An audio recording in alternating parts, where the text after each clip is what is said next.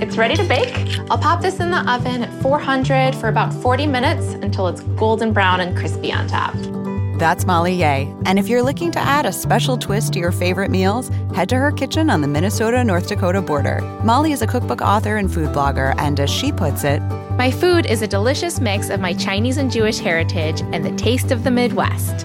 With some Midwestern flair, she creates dishes for all types of events. From Food Network, Girl Meets Farm is a new podcast where you'll hear direct audio from the fan favorite show, all recorded from Molly's kitchen.